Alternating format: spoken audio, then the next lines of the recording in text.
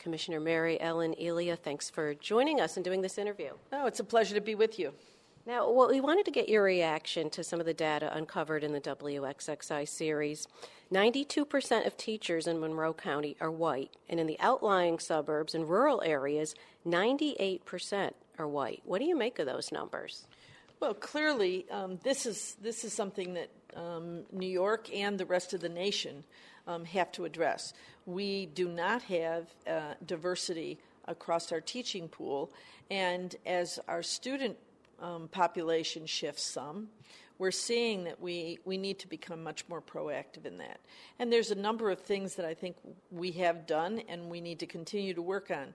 Right now, I've been working with Chancellor Nancy Zimpher from SUNY, and we are putting together a plan to address some of the needs that we have in teacher preparation, and clearly one of those is diversity. Now, that's something that you rolled out back in the spring, right? That's right. Do you have any results from it yet?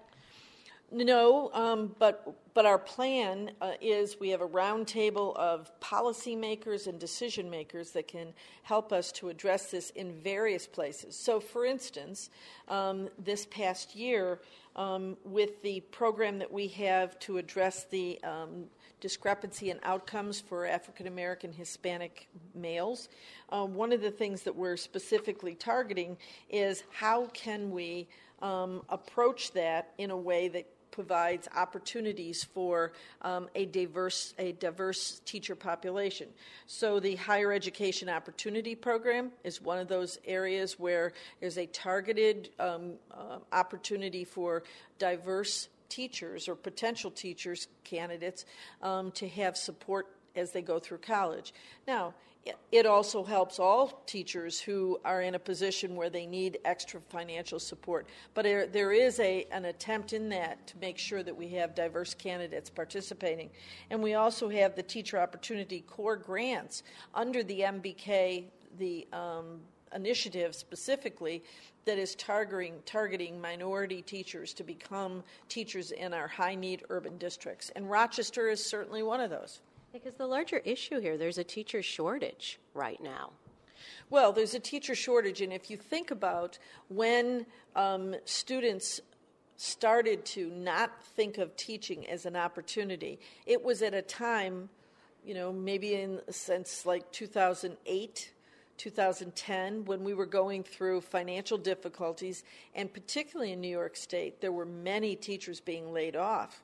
So if I'm a freshman in college and I'm deciding what my major is going to be, I'm not sure that I would go into an area of education where I knew when I got out in 4 years, I probably wasn't going to be able to get a job anyway. Yeah, especially with college being really expensive, right, and kids having more debt these days. Well, and I think that all those things are true. You certainly want to go into something that you have an opportunity when you graduate to get a job, and regardless of who those people were that were considering going into teaching, one of the things that would have turned them off to that as a career was clearly the fact they didn't think they'd have a job. And we had so many teachers being laid off in New York. Now, that is starting to ease up some, and we have more people that who may have put off retirement, and now they are, in fact, deciding to retire, and there'll be more openings. So I think we're going to work really hard to have people see the importance of teaching, and as a profession, the great things that come from that. Now, WXXI reporters and producers reached out to every superintendent in every local district, and what they got back was a joint statement, which essentially blamed Common Core for the negative publicity around the teaching profession. Are they just passing the buck here, or is there truth to that?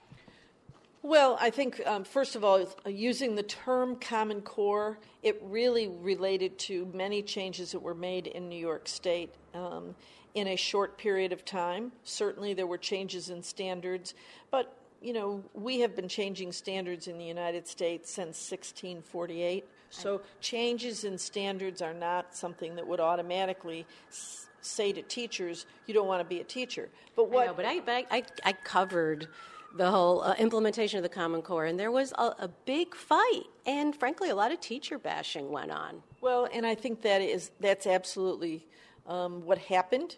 Clearly, the rollout of new standards tied to the rollout of new assessments without the kind of support and forethought to take the standards and translate them into very workable curriculum in schools and lesson plans with teachers and the kind of professional development that was necessary. All of those did not occur to the extent that they needed to. And on top of that, there was a new teacher evaluation that put a lot of stress on teachers.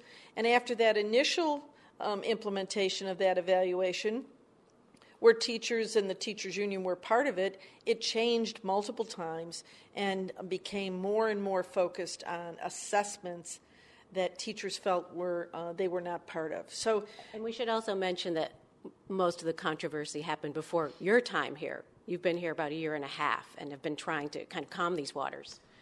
That's absolutely right. I mean, it's been a focus of the work that I've done since I came to New York, because I basically feel we as educators and as professionals, and I think this gets to the issue of how important teachers are. Teachers are the ones that should be driving the work and the performance and the support for our kids, and they should be telling us what they need to do that, and we should be very focused on what they tell us and use them as the great resources that they are. And teachers in New York did not feel part of the development of all of the reform agenda and the work that was done. And that's something that we have to address.